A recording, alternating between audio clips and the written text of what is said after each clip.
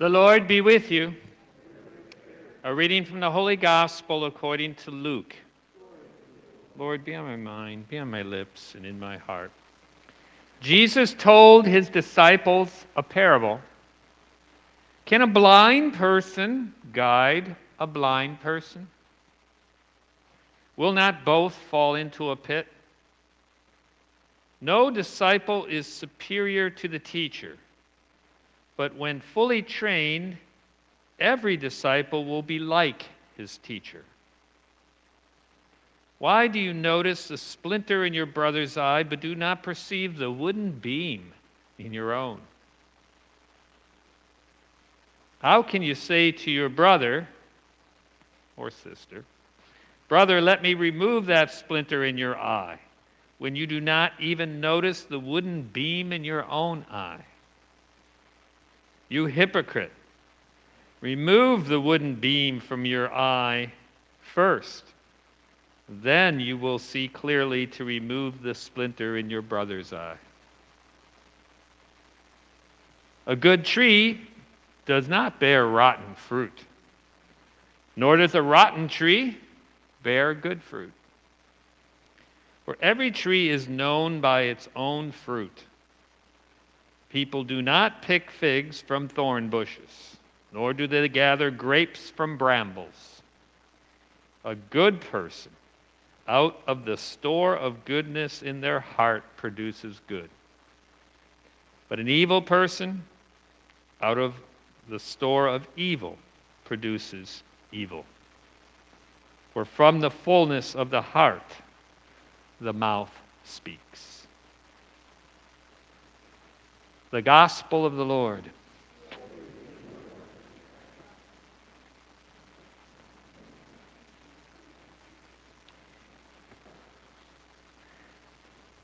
We are still going through Luke's Sermon on the Plain, where he lays out the principles of his gospel, the coming of the kingdom, trying to transform the world or bring about the kingdom of God.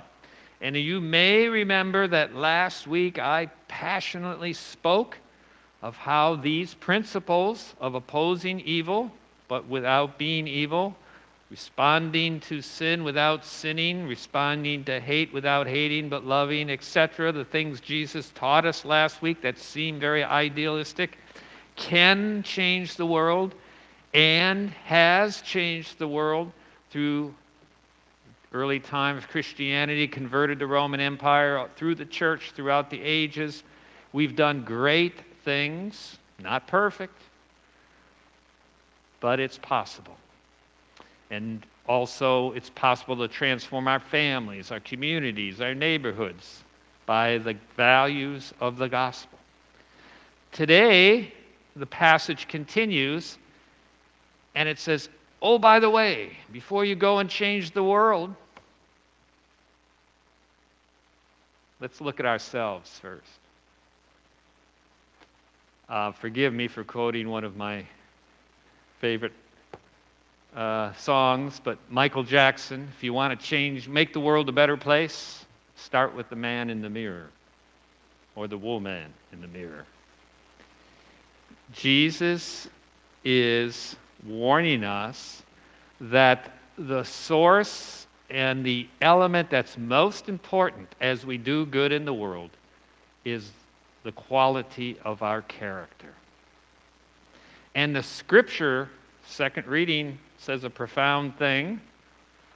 It says, if we do work in the Lord, it's bad down here, but if we do the work in the Lord, it will be fruitful. Romans 8:28 is one of my favorite passages. It says, all things work for the good of those who love God. You see, as we go out into the world, we're going to try to make the world a better place or do good things. Sometimes we may succeed, sometimes we may fail. But when we do it from a heart that has been transformed by Christ into Christ's likeness, it doesn't matter whether we succeed or fail.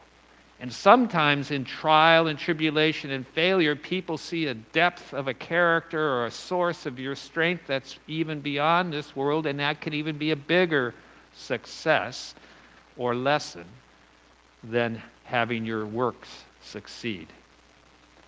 And so Jesus is saying, let's first work on our own individual holiness.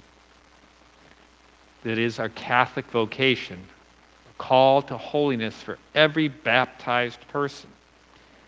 And Jesus is offering himself, like he did to those disciples, to be our mentor, to be our rabbi.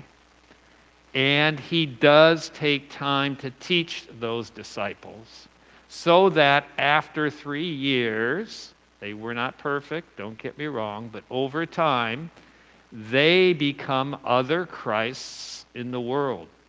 They imitate their master and become like Christ. One of the most popular books outside of the Bible is called The Imitation of Christ. I've recommended it to people, some like it, some don't. But the concept is biblical. St. Paul says that I die and Christ lives in me. Put on Christ. We're called to be icons of Christ in the world, going about and doing good. But even when our earthly works don't succeed, people can still see the Christ in us. And how does that happen? It's a spiritual growth that we all have to do. And the readings today are talking about our words and how our words can betray our heart. You've probably had this experience, so don't raise your hand, but have you ever been in a situation where you really did something or said something that you're just really embarrassed about and it was really ugly and you're ashamed to admit it? Those moments, as difficult as they are, really help us to see that there's still more work needing to be done. Christ wants to heal our heart. Christ is a rabbi. His disciples followed him, but they did more than simply listen to his teachings. They lived with him, and he transformed them over time. And he wants to do that to us. And so spiritual growth is an important part of our lives, and I'm sure we'll all agree in that. But we must make time for it and have a plan and work on it. The word disciple is not only like a student, but it also refers to discipline. Only Christ can shape and heal our hearts to be more loving, and our words there to be more life-giving. But we must open ourselves to that. And so when we examine our conscience, when we recognize that there's things that are still yet that need to be healed or improved in my heart, it is important to apologize to others, to acknowledge them. But then I really like to continue to advise to just put them on the cross. Make it a part of your prayer to stand in front of the cross, to take those ugly moments, those imperfections, those things that we might be ashamed of, and give them to Christ. And say, you purify them. You take them away from me. And over time, God not only instructs us, God transforms our heart by the Holy Spirit. And so we need to have spiritual lives that we regularly spend time with Christ. In prayer, examining our life and laying our life out and allowing God to heal our heart. One of the analogies I use is prayer can be like open heart surgery. You know how when you go into the hospital, if you had heart surgery, they put you under anesthesia, then the doctor opens your heart and starts to fix it or help it. In prayer, it's like open heart surgery. The quiet, the solitude is like the anesthesia. And then we open our heart to God, who transforms it over time. God has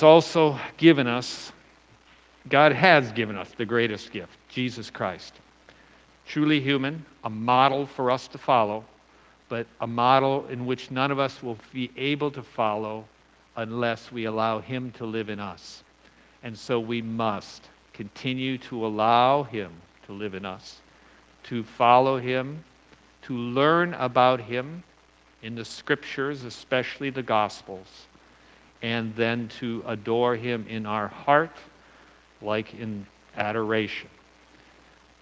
This Lent begins Ash Wednesday, as you know, and it's a time to work on our spiritual life. The disciples left everything and followed Jesus for 3 years, 24/7. We could spend a little bit more time every day to examine our conscience, lay our hearts open to God, read the Gospels, allow ourselves to get to know Jesus, to fall in love with Jesus, to allow himself to reveal his love to us and to lead us and guide us and mentor us, to make us more holy, so that as we go out into the world, others see Christ in us.